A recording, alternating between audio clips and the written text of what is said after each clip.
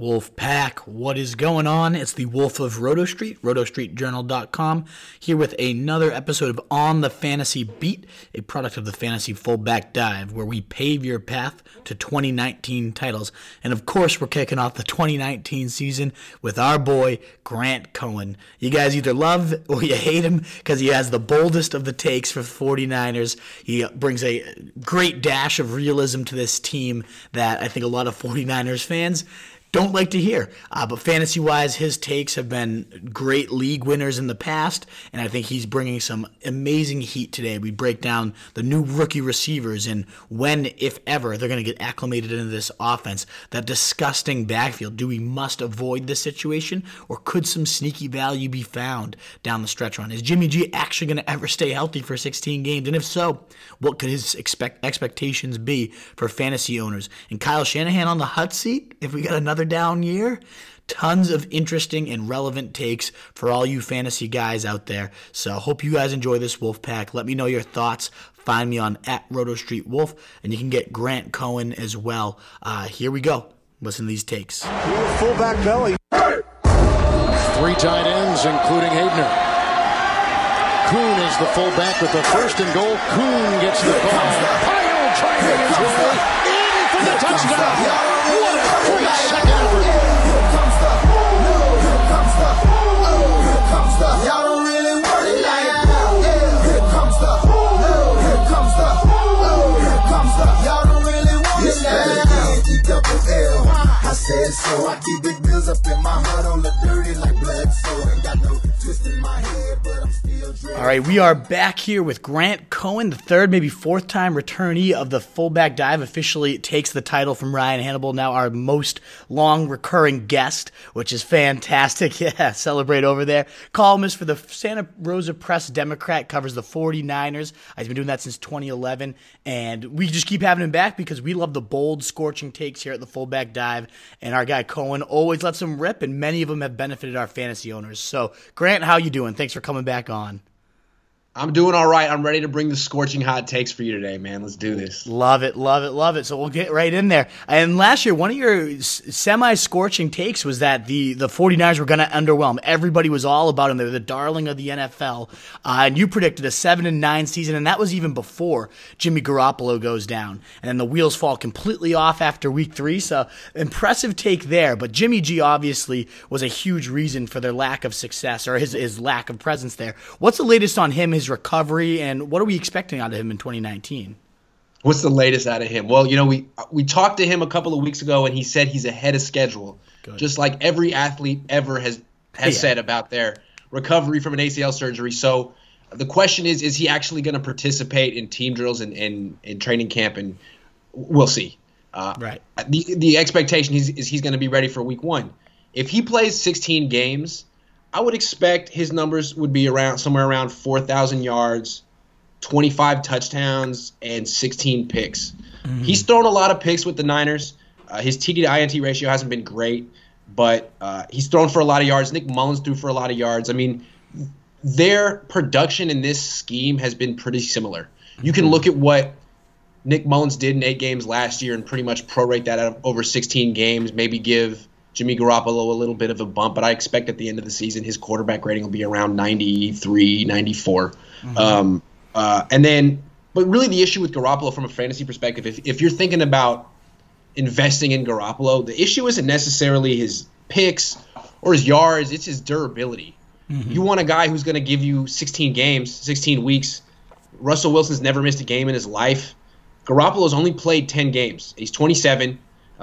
He started 2 games for the Patriots, separated his shoulder, started 8 games for the 49ers, tore his ACL. So the burden is on him to show that he can last a full season. And if you're drafting him high, you're betting on him on these injuries just being flukes. If you pass on him, you're saying this guy might not have the body type, the durability to last in the NFL. He's, after all, an Eastern Illinois guy. He was never really tested in college. Yeah, and at a position so just deep in talent right now, quarterback fantasy-wise. It just he's not too high on my radar. I mean, the floor you illustrated is very low with those injury concerns. And then the ceiling, is it even that great? Like your projection, 4,000 yards and 25, 30 TDs. You can find that pretty much anywhere in fantasy these days. So I'm personally not on the Jimmy G train, and you illustrated a lot of the reasons why. But one reason people might get excited about him, and on the plus side, is they've added a lot of weaponry this draft. Who knows exactly how it will fit in? That's what I'm interested to hear your take on. We got South Carolina's Deebo Samuel coming with the 36th pick, and then right after in the third round, they go Baylor's Jalen Hurd at 67. What do you think these rookies are going to bring to the table, and how do you think they're going to be used with Kyle Shanahan here? Yeah, that's a great question. On the one hand, Kyle Shanahan handpicked these players, and his pride these guys on the field and give them targets and opportunities to justify his selection of them. On the other hand, he knows that his scheme is one of the most complex schemes in the NFL and most difficult to learn. There's the longest learning curve. It takes people a long time to get it down. He already has people on his wide receivers on his team that have been in the system 2-3 years. They're way ahead of the curve. Last year, Shanahan drafted Dante Pettis around the same spot he drafted Deebo Samuel, and Pettis didn't start right away. Pettis wasn't ready to start right away. We talked to him in the locker room. He would say, there's just so much thinking I have to do from the huddle to going out to my position. I'm thinking, what route am I running? What position am I playing? It took him until week 11 where he was really comfortable enough to start. So with Deebo, what I'm expecting early is he'll be the punt returner, the kick returner, and then he'll compete with Marquise Goodwin probably to be the number 3 receiver. I think Goodwin will probably be like the Taylor Gabriel type, the number 3 guy who comes in the middle of the field. And then early on, Deebo will probably be the slot receiver who comes in, or an outside receiver who comes in the red zone maybe, and or third down. He'll compete with Trent Taylor for those opportunities. I think Deebo will probably get his opportunity to start more toward the back end of the schedule, just like Pettis last year. I think Kendrick Bourne probably will be given the first opportunity to start at flanker just because he's a 3-year pro. He's been in the system. He knows he knows the scheme inside and out. He has the experience advantage over Deebo. I think he'll probably start early. He's not that great. So as the season progresses, I think Deebo will take that job. So he's an interesting player to draft in fantasy because he probably won't give you much early outside of special teams and jet sweeps and maybe an occasional reverse or screen. But by the end of the season, he could be getting a lot of opportunities in an offense that passes a lot. And the other guy, Jalen Hurd, to me, he seems like more of a project. I don't know if there's a role for him. For Deebo, he slides into that Pierre Garçon role eventually. He could be a slot receiver, punt returner, kick returner early. For Jalen Hurd, he's kind of like a project. Let's see what he can do and then figure it out along the way. They said he's a wide receiver kind of. I think he's probably not going to be a fantasy football option as a rookie. But for the 49ers, I think the way they probably would use him if he's even active on game days would be probably in the red zone again. Remember, he's 6'5", 230 pounds. He played running back for 3 years in the SEC. They might use him as a goal line back, considering all of their running backs are 200 pounds. This guy's 230. Or they could split him out like a Rob Gronkowski tight end type in the red zone and throw jump balls to him. So maybe they'll see him as a gadget player who can improve their 32nd ranked red zone offense. Or maybe they see him as a long-term project, but probably not someone you would draft in a fantasy league. Absolutely. It's good stuff to know. I think Deebo Samuel is already getting a ton of hype in fantasy, and it's important that you noted the steep learning curve, and it might take him a while to get going. A lot of people are just saying lack of targets, and then Deebo Samuel, clearly they wanted him. He's going to step in and be the wide receiver 1, and it's pretty clear, at least in your opinion, that he's going to have to learn a bit beforehand, and I think that's smart. We saw it with some of those other guys you mentioned. And the one that I'm most intrigued who you mentioned is Dante Pettis. I think early in the offseason, Shanahan says this is our best receiver. He can play all 3 positions, and it was a steep learning curve. He was injured for a lot of the season as well, but we saw that brief flash where we had that 4 weeks of just dominant performances almost. 17 catches, 338 yards, 4 TDs, and his only 4 healthy weeks as the 5th most fantasy points for wide receivers in that span. So I liked a lot about him. They obviously didn't feel comfortable enough to avoid wide receiver, though. So what do you think? Is he going to be the top guy here? How do you see it all shaking out? Is he still in line for that breakout a lot of people were projecting him for? Well, the thing I want to highlight that you said is that Kyle Shanahan said he's his top wide receiver. So that's all you need to know. This is Shanahan's offense. He's going to feature who he wants to feature. In his estimation, it's Pettis is his best guy. Now, clearly, Kittle is his best guy. Yeah. So that means Pettis is number 2. Those are basically going to be 1A and 1B in the passing game, and everyone else is going to fight for what's left of the targets. I think Pettis, if he stays healthy for 16 games, I have written down here 50 catches, 850 yards. I don't know how many touchdowns he would get. He did get a lot of touchdowns, and he had a high touchdown rate last year.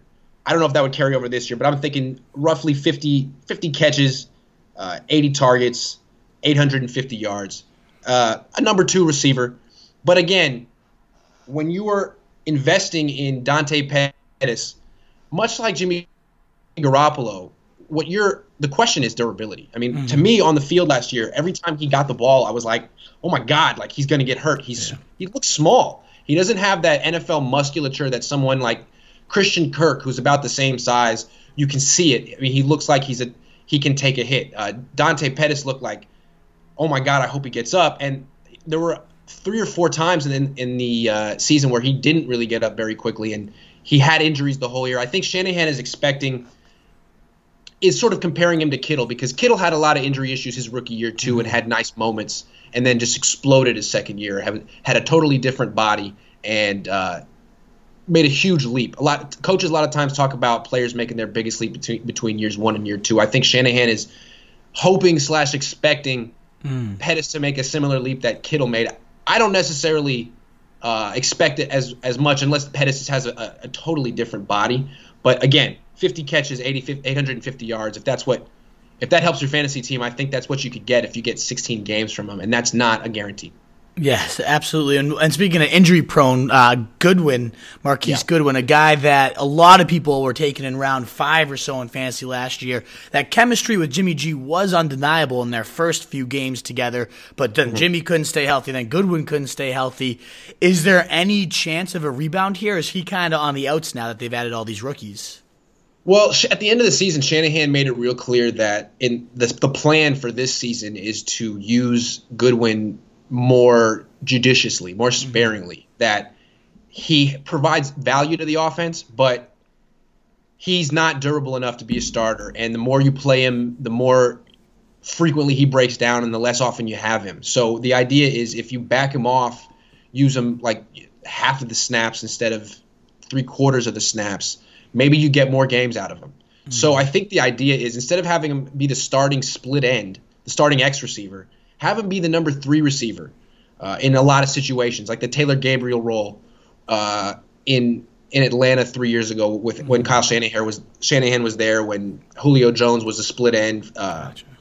Sanu was the flanker, and he would move into the slot, and Taylor Gabriel would be the number 3 guy on the outside. I think that's how they could use Goodwin a lot. But the issue with that number 3 receiver is I think it'll be like situationally dependent. Like in the middle of the field, if it's 2nd and 10 and they want to use 3 receivers, they'll bring in Goodwin to have a deep threat. But if it's 3rd and 3, they might rather have Debo or Trent Taylor on the field. Or if it's the red zone, you may not see Goodwin at all. So I think he's probably going to be below 40 catches. He might be in the more like the 30 range, and he's going to be fighting for targets with Kendrick Bourne, Trent Taylor, and the running backs. Who do you see as that Julio? I mean, obviously they don't have a Julio type of player. Is that Pettis? So is he that? It's Kittle. It's okay. Kittle. We're going to get to him in a second. If you compare like the yards and the targets and the catches for Julio Jones in 2016 and Kittle last year, they're pretty similar. Now, obviously, he's not Julio Jones, but in terms of the emphasis in the passing game and like the usage, to use a basketball term, it's certainly Kittle. Absolutely. I mean, he just had. We'll skip the running backs for a second and just stay with the passing game. Sure. 88 catches, 1,337 yards, an NFL record for a tight end. 5 TDs as a sophomore for Kittle. He's going to be the first 49er drafted, and rightfully so. He's earned that, and at a tight end position that's been so hit or miss outside of that Kittle and Kelsey and Zach Ertz. Outside of them, there was nobody you could depend on week to week. But Kittle was unbelievable. One of the fantasy steals of the draft. Is there any reason to expect him to improve? Could he regress now that teams are more aware of him? What do you expect from Kittle as his third season here? Okay, reasons he could improve. He only caught 5 touchdown passes last year. And the year before that, he had 2. he hasn't been established as a weapon in the red zone yet. They don't really trust him to make contested catches. They like to use him as like a run after the catch guy, which is so unique for a tight end. And he's great at it, as we've seen. So if they can find new ways to get him the ball in the red zone, he could actually double his touchdown output. And you figure, even though he's not good at making contested catches, there ought to be other ways you can get him the ball in the red zone because he's so talented. He's a big boy too, right? Like, isn't he like 6? He's a pretty big boy too, right? Yeah, exactly. Yeah, I mean, he's not like a go up and get it guy like Eric Ebron or even Zach Ertz, but there are ways to get him the ball in the red zone beyond just like a screen. Like they can be more creative with that, or a deep crossing route, which they tried with him last year. So I think there will be more creativity with how they use him. The downside with Kittle is, if you remember back to his rookie year, he was hurt the whole time. He's not the biggest tight end. In fact, you'd probably call him undersized. He's about 250 pounds, but he plays like he's 270. He's very physical in the run game. He takes a lot of hits. So will the injuries come back? It's the same issue with every player on the 49ers. I feel like I'm repeating myself. But more specifically to the tight end position, we saw it with Gronkowski. When he started to take over the league, like, defensive players like almost targeted him. He got hit really hard in some very compromised positions and some painful places. He was hurt a lot in his career. And a tight end running down the middle of the field, it's a very big target. Defensive backs go low. They take out knees. I mean, I'm not predicting that George Kittle's going to get a horrific injury, but I do believe clearly, as you pointed out, he's going to be much more of a focus of defensive game planning. And I feel like he's going to get he may get some serious hits this year, which is part of the territory as being a tight end. So yeah, definitely one of the top 5 tight ends you would want to draft in fantasy football, but always got to keep in mind that he was basically injured his entire rookie year, and he's only had 2 years in the league. Absolutely. Do you expect him to make that positive regression for TDs? I saw you had an awesome Twitter post where you did all the different ways they could use him. Do you think the coaching staff is drawing that stuff up? What do you expect from him?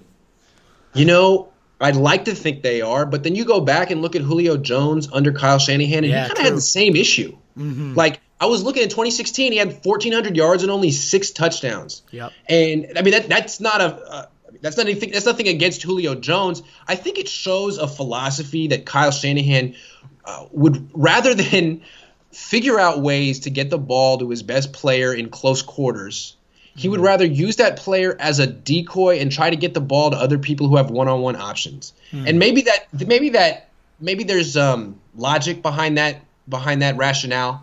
But Shanahan has struggled in the red zone his entire career. I mean, he's been an OC 11 years, and I think he's ranked. No, I know he's ranked bottom half in the league in red zone efficiency 8 of those years. So he should. I mean, if he's being honest with himself, he would need to do some serious self-scouting on the plays he's calling, the concepts he's calling, and how he's featuring George Kittle. But he's very sure of himself, to put it mildly, Kyle Shanahan, and I think he's probably going to keep doing what he's been doing and spread the ball around in the red zone. Maybe use guys like Debo, Jalen Hurd, even Dante Pettis, who are getting more one-on-one matchups down there.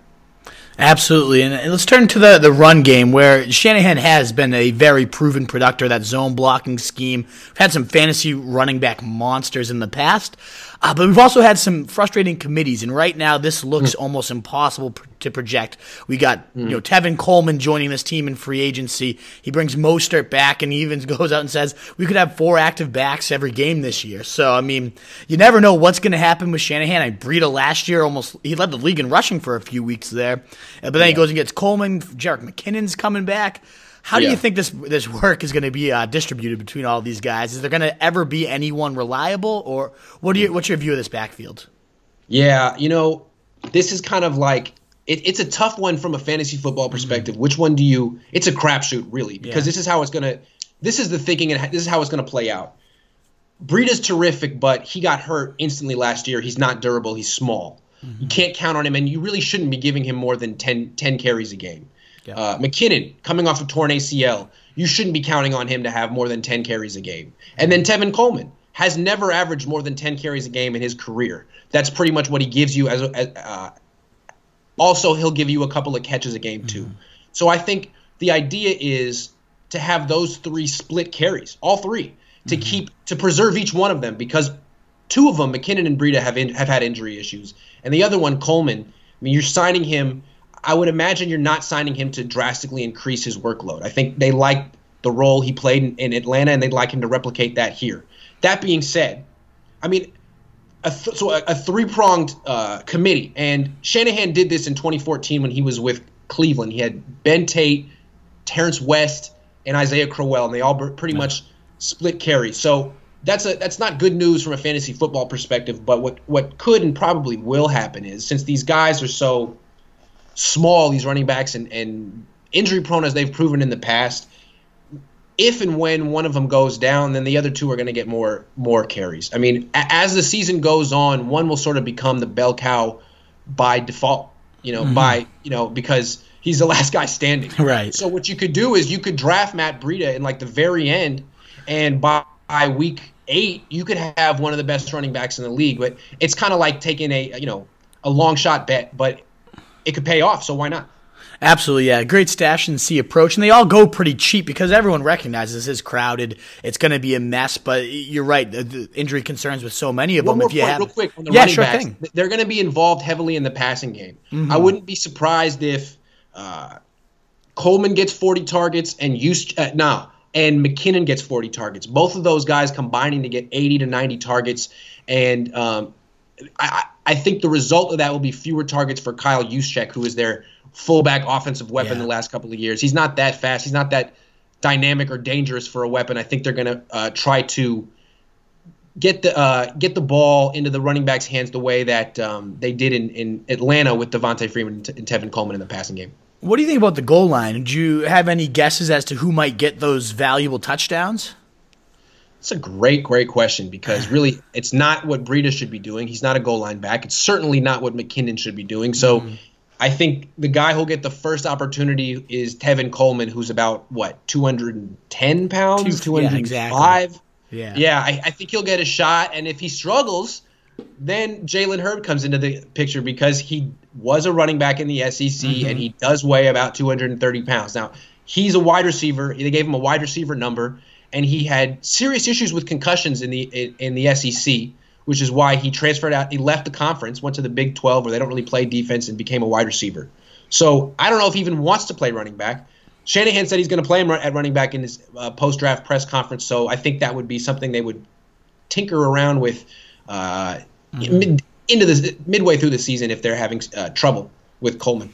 Absolutely, yeah. So a nightmare to project early on, but if you get the guy that is the last man standing, whoever that might be, by week 8, and that's how the running back position always is in fantasy. Yeah, you got your Zekes and your Gurleys, but if you get a couple of those, your flex, you end up finding that right guy at the right time. It could propel you to the titles. So exactly, we've seen Breida have 150-yard 2 TD days. Maybe it's going to be him come week 8. Maybe it's Coleman. Who knows who it will be? But I'll still be drafting real quick. Yeah. When they're all healthy, you could say, who's their best running back? Week 1, who should be on the field on 1st and 10? Right. Well, Breida averaged like 6.2 yards per carry on 1st and 10 last year. He's the cheapest of them, and it'd probably be the easiest guy to stash on the bench. But how do you keep him off the field when you're getting that kind of production on 1st and 10? I mean, he doesn't give you the same type of receiving threat out of the backfield, but just running the ball, I mean, I'll take 6 yards. Yeah, absolutely. He was awesome to watch when he was healthy. I mean, it seemed like every other week he was dying on the NFL field, and like you thought you'd never see him again. And then he's back in the next week. You're like, what is going on here? But when he's healthy and when he's right, I loved watching Breida play. So he's kind of the guy. He goes the cheapest now too. Everyone likes the fact that McKinnon's returning, and everyone loved him before he got hurt last year. And then Coleman's the flashy new guy. So Breida kind of is that third man out. But I wouldn't be shocked at all. He might be the best running back in the entire team. So definitely that's a good guy to get late. Absolutely. So this one might seem a little bit random, but I just don't know much about this guy. And that's the 49ers ex-QB coach. And now he's the Broncos offensive coordinator. I think it's pronounced Rich Scangarello. Did I say that right? Scangarello? I think it's a hard G. But either way, Scangarello. Whoever he is, I mean, Mullins had some solid production. You know, is this a guy that is going to bring some interesting flair to the Broncos? Is it going to be a Shanahan-style offense over there? What do you think the Broncos fans could expect from this guy? Yeah, well, if you saw – Broncos fans know this, but Fangio was originally considering Gary Kubiak, even interviewed Gary Kubiak, and decided, I don't want Gary Kubiak. And I think the reason was he felt Gary Kubiak was a little bit too stuck in his ways and unwilling to evolve and adapt with the trends that have been going around the league recently. So I think the reason he went and got Scangarello is Scangarello runs the same basic template of offense that Gary Kubiak runs. Gary Kubiak was the mentor for Kyle Shanahan. Shanahan was Kubiak's offensive coordinator with the Texans in 08, 09. So Scangarello was mentored by Shanahan. It's like, a direct line. So it's going to be the same style of offense, but what's going to be different about it is, like Shanahan does, Scangarello is going to integrate the jet sweep, the RPO, all those new trendy things that Gary Kubiak probably wouldn't. That he hasn't kept up to date with. Scangarello has, and Fangio would be interested in those things because he's coming from Chicago with what's the head coach's name over there? He's the Anthony Reid Nagy, disciple. Matt Nagy, Nagy. And that's a total RPO system.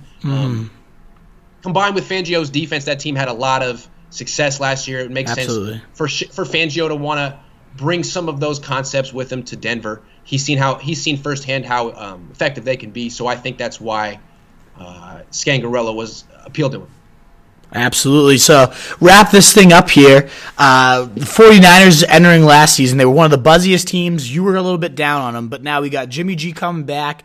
Some interesting defensive moves in free agency. Bosa at the top. Do you see them turning this thing around? What's your season prediction for these guys? I don't see them turning this thing around. I'm fading the 49ers, and I don't really feel any differently about them than I did last year. I still don't believe in Kyle Shanahan or Jimmy Garoppolo. Last year I predicted 7 wins, and I'm not saying the team has gotten worse, but I'm predicting 6 wins this year. I think the schedule is just brutal. Like, they have 4 games in the Eastern time zone, and they haven't won a game in the Eastern time zone since 2014. They were 0-8 on the road last year. Almost every starter on the team has a serious injury history. I think this is a team that most of the country and even most of the Bay Area is constantly expecting them to be on the cusp. And like every year it's the same story. Like, hey, they're about to be good. They're about to be good. And they're not, and they never really live up to expectations. They already have the Rams in their division. That's 2 losses right there. They have the Seahawks. That's at least 1 loss. They're not going to win in Seattle. And Arizona, you think that's a terrible team, but the Niners haven't beaten them since 2014, and they lost to them twice last year. And now with Kyler Murray and this air raid offense, that's going to be a surprising team. I see the over-under for them is 5 wins. I wouldn't be surprised if they beat that and ended up with more like 6 or 7. And it's possible the Niners could even finish last in the NFC West. I think Kyler Murray has more upside right now than Jimmy Garoppolo, and I wouldn't be surprised if Kyler Murray had a better season than Jimmy Garoppolo did. I mean, it all comes down to Jimmy Garoppolo, right? And to Kyle Shanahan to an extent as well. The question with Jimmy Garoppolo is to use a cliche, is he a football player? We see the tools, right? He's the right height. He has good footwork. He has a strong arm. He's accurate. He has a quick release. I would compare him to like Marcus Mariota. Mariota has all the tools. It looks right. But he just doesn't play enough. Yeah. There's some type of disconnect. And you see a guy like Nick Mullins behind Jimmy Garoppolo. Like Nick Mullins has no tools, but he's a football player. He got hit a lot. He got up every time. Yeah. Is Garoppolo going to be the kind of guy who's always nursing something? If so, it's nothing against him. It's just very few people have the body to stand up to the NFL, collisions and violence, and maybe he's not one of them. I don't know. Until he shows me he can play 16 games, I'm betting against this team. I totally fair. I love that. Is he a football player? If you've played the sport, you know how physical it can be on the body. And there are those guys that just seem to be able to play every single down no matter what. And there's the guys that, to pull themselves out in the nagging little hamstring or whatever it might be. So I totally get that. Let's say, I know that was supposed to be the last question, but let's say he does play 16 and they still finish towards the bottom, if not the bottom team in that division. Is Shanahan on the hot seat? Or is he? It seems like there's this whole reputation around this guy, whether it's deserved or not, that he's the next bright young genius. But is he truly that good? Like, could he be on the hot seat this year? Well, Well, I think it's possible that Garoppolo does play 16 games and the Niners still win only 6 games, because the way the roster is constructed, he's making so much money. It's not really a complete team. They still have holes. Yeah. Like, they're not like the Rams, who are paying their quarterback very little and just have like a stacked team everywhere, Right. like no needs. The Niners have very young receivers who have proven very little. And they have a defensive backfield that's probably the worst in the league. They gave up 35 touchdown catches, only intercepted 2 passes, were last in the league in pass breakups. All they did to improve it was bring in Jason Verrett, who hasn't played in 3 years, really, and may not play at all. So now they're going to be facing a team like the Cardinals twice a year that's running an air raid offense. It's going to go 4 wide, 5 wide, 4 verticals down the field. They're going to try to target the Niners safeties deep, get those guys isolated one-on-one against guys like Christian Kirk and Andy Isabella. It's going to be bad if the Niners play zone coverage. They're going to have safeties covering those guys. If they play man coverage, then Kyler Murray's going to run all over them. I mean, I think the Niners' defensive backfield is really going to hold them back this year. It's going to hold back the team. And I think, so you're asking me, is Kyle Shanahan going to be on the hot seat? Well, he should be. If he can't get a 500 record into his 3rd year, that's not good, especially if you look around the league. Most teams, if they're on the right track, they start showing real progress by year 2. I mean, we're expecting that from the Browns. We saw it from the Bears last year. The turnarounds happen fast. The Niners have been sort of stuck in neutral. So if they go 6-10 this year, would Kyle Shanahan get fired? I doubt it. It would make Jed York look stupid. He's done so much firing recently, and I don't think he wants to make himself look incompetent again. So what he could do, and there was a report that just came out yesterday, which sort of indicates that this would be the direction the Niners would go. John Lynch would be the guy on the hot seat. If you fire Kyle Shanahan, there's probably 100% chance that he would get another job in the league, either as an offensive coordinator or as a head coach, because he has first of all, he had a good reputation as an offensive coordinator. Organizations could say, you know what, he wasn't a head coach, but let's bring him back and let him do the job he was born to do. Or they could say, everyone fails in San Francisco. Let's give him a shot here. Yeah. So it's dangerous to fire him. If you fire John Lynch, he hasn't really done anything as a general manager. I don't think any team would be like, oh, that's a guy we have to get either as a GM or as a scout. I think he'd have to at best go back to being a broadcaster or just retire. So it's way easier to just say, we hired a GM who wasn't a GM. It's time to give Kyle Shanahan a real personnel man, and then see what Kyle Shanahan can do when he's only coaching players and not also in charge of scouting them and evaluating talent as well. I think that's probably where this is headed. Absolutely. Alrighty, man. Well, thanks so much for your time. I really appreciate it. It's another fantastic interview filled with the scorching takes we love from you. Very realistic perspective of the 49ers, which we like. A lot of beat writers, we have them on, and they'll blow up smoke up their team's ass until the cows come home. And you're really realistic about the injury concerns and everything that's not right with the 49ers right now. So we appreciate that perspective and those takes, my man. Well, I hope they were scorching enough for you. Thanks for having me on. Always a good time, brother. Thanks for catching up. Of course. That again was Grant Cohen of the Santa Rosa Press Democrat with another fantastic interview for the Fantasy Fullback Dive. If you liked what you heard, you want to connect with Grant, you can find him at Grant Cohen. On Twitter. He's always interacting with his fans, does tons of periscopes, all that great stuff. So connect with Grant. He's very well spoken about his football, and he'll give it to you how he feels, which is fantastic. If you want to connect with me for some fantasy football goods, you can find me at Roto Street Wolf, and you can subscribe to this podcast. We're going to have interview after interview like this with different beat writers, different fantasy experts, and our own standalone shows, which are always fire. Last episode, breaking down the top 10 rookies for redraft, not dynasty, redraft 2019 purposes. So if you haven't heard that one, a must listen. You can check us out at ffbdpod.com, ffbdpod.com, baby. Check it out. And that's it. Wolfpack, hope you enjoyed it. RotoStreetJournal.com. Check out that site. We're going to win you that 2019 title. Peace. We used to have it all, but now's our curtain call. So hold for the applause, oh, oh, oh, and wave out to the crowd and take our final bow. Oh, it's our time to go, but at least we stole the show. At least we stole the show. At least we stole stole the show. At least we stole the show. At least we stole the show. Straight ahead. Devlin. Second effort. Third effort. Touchdown.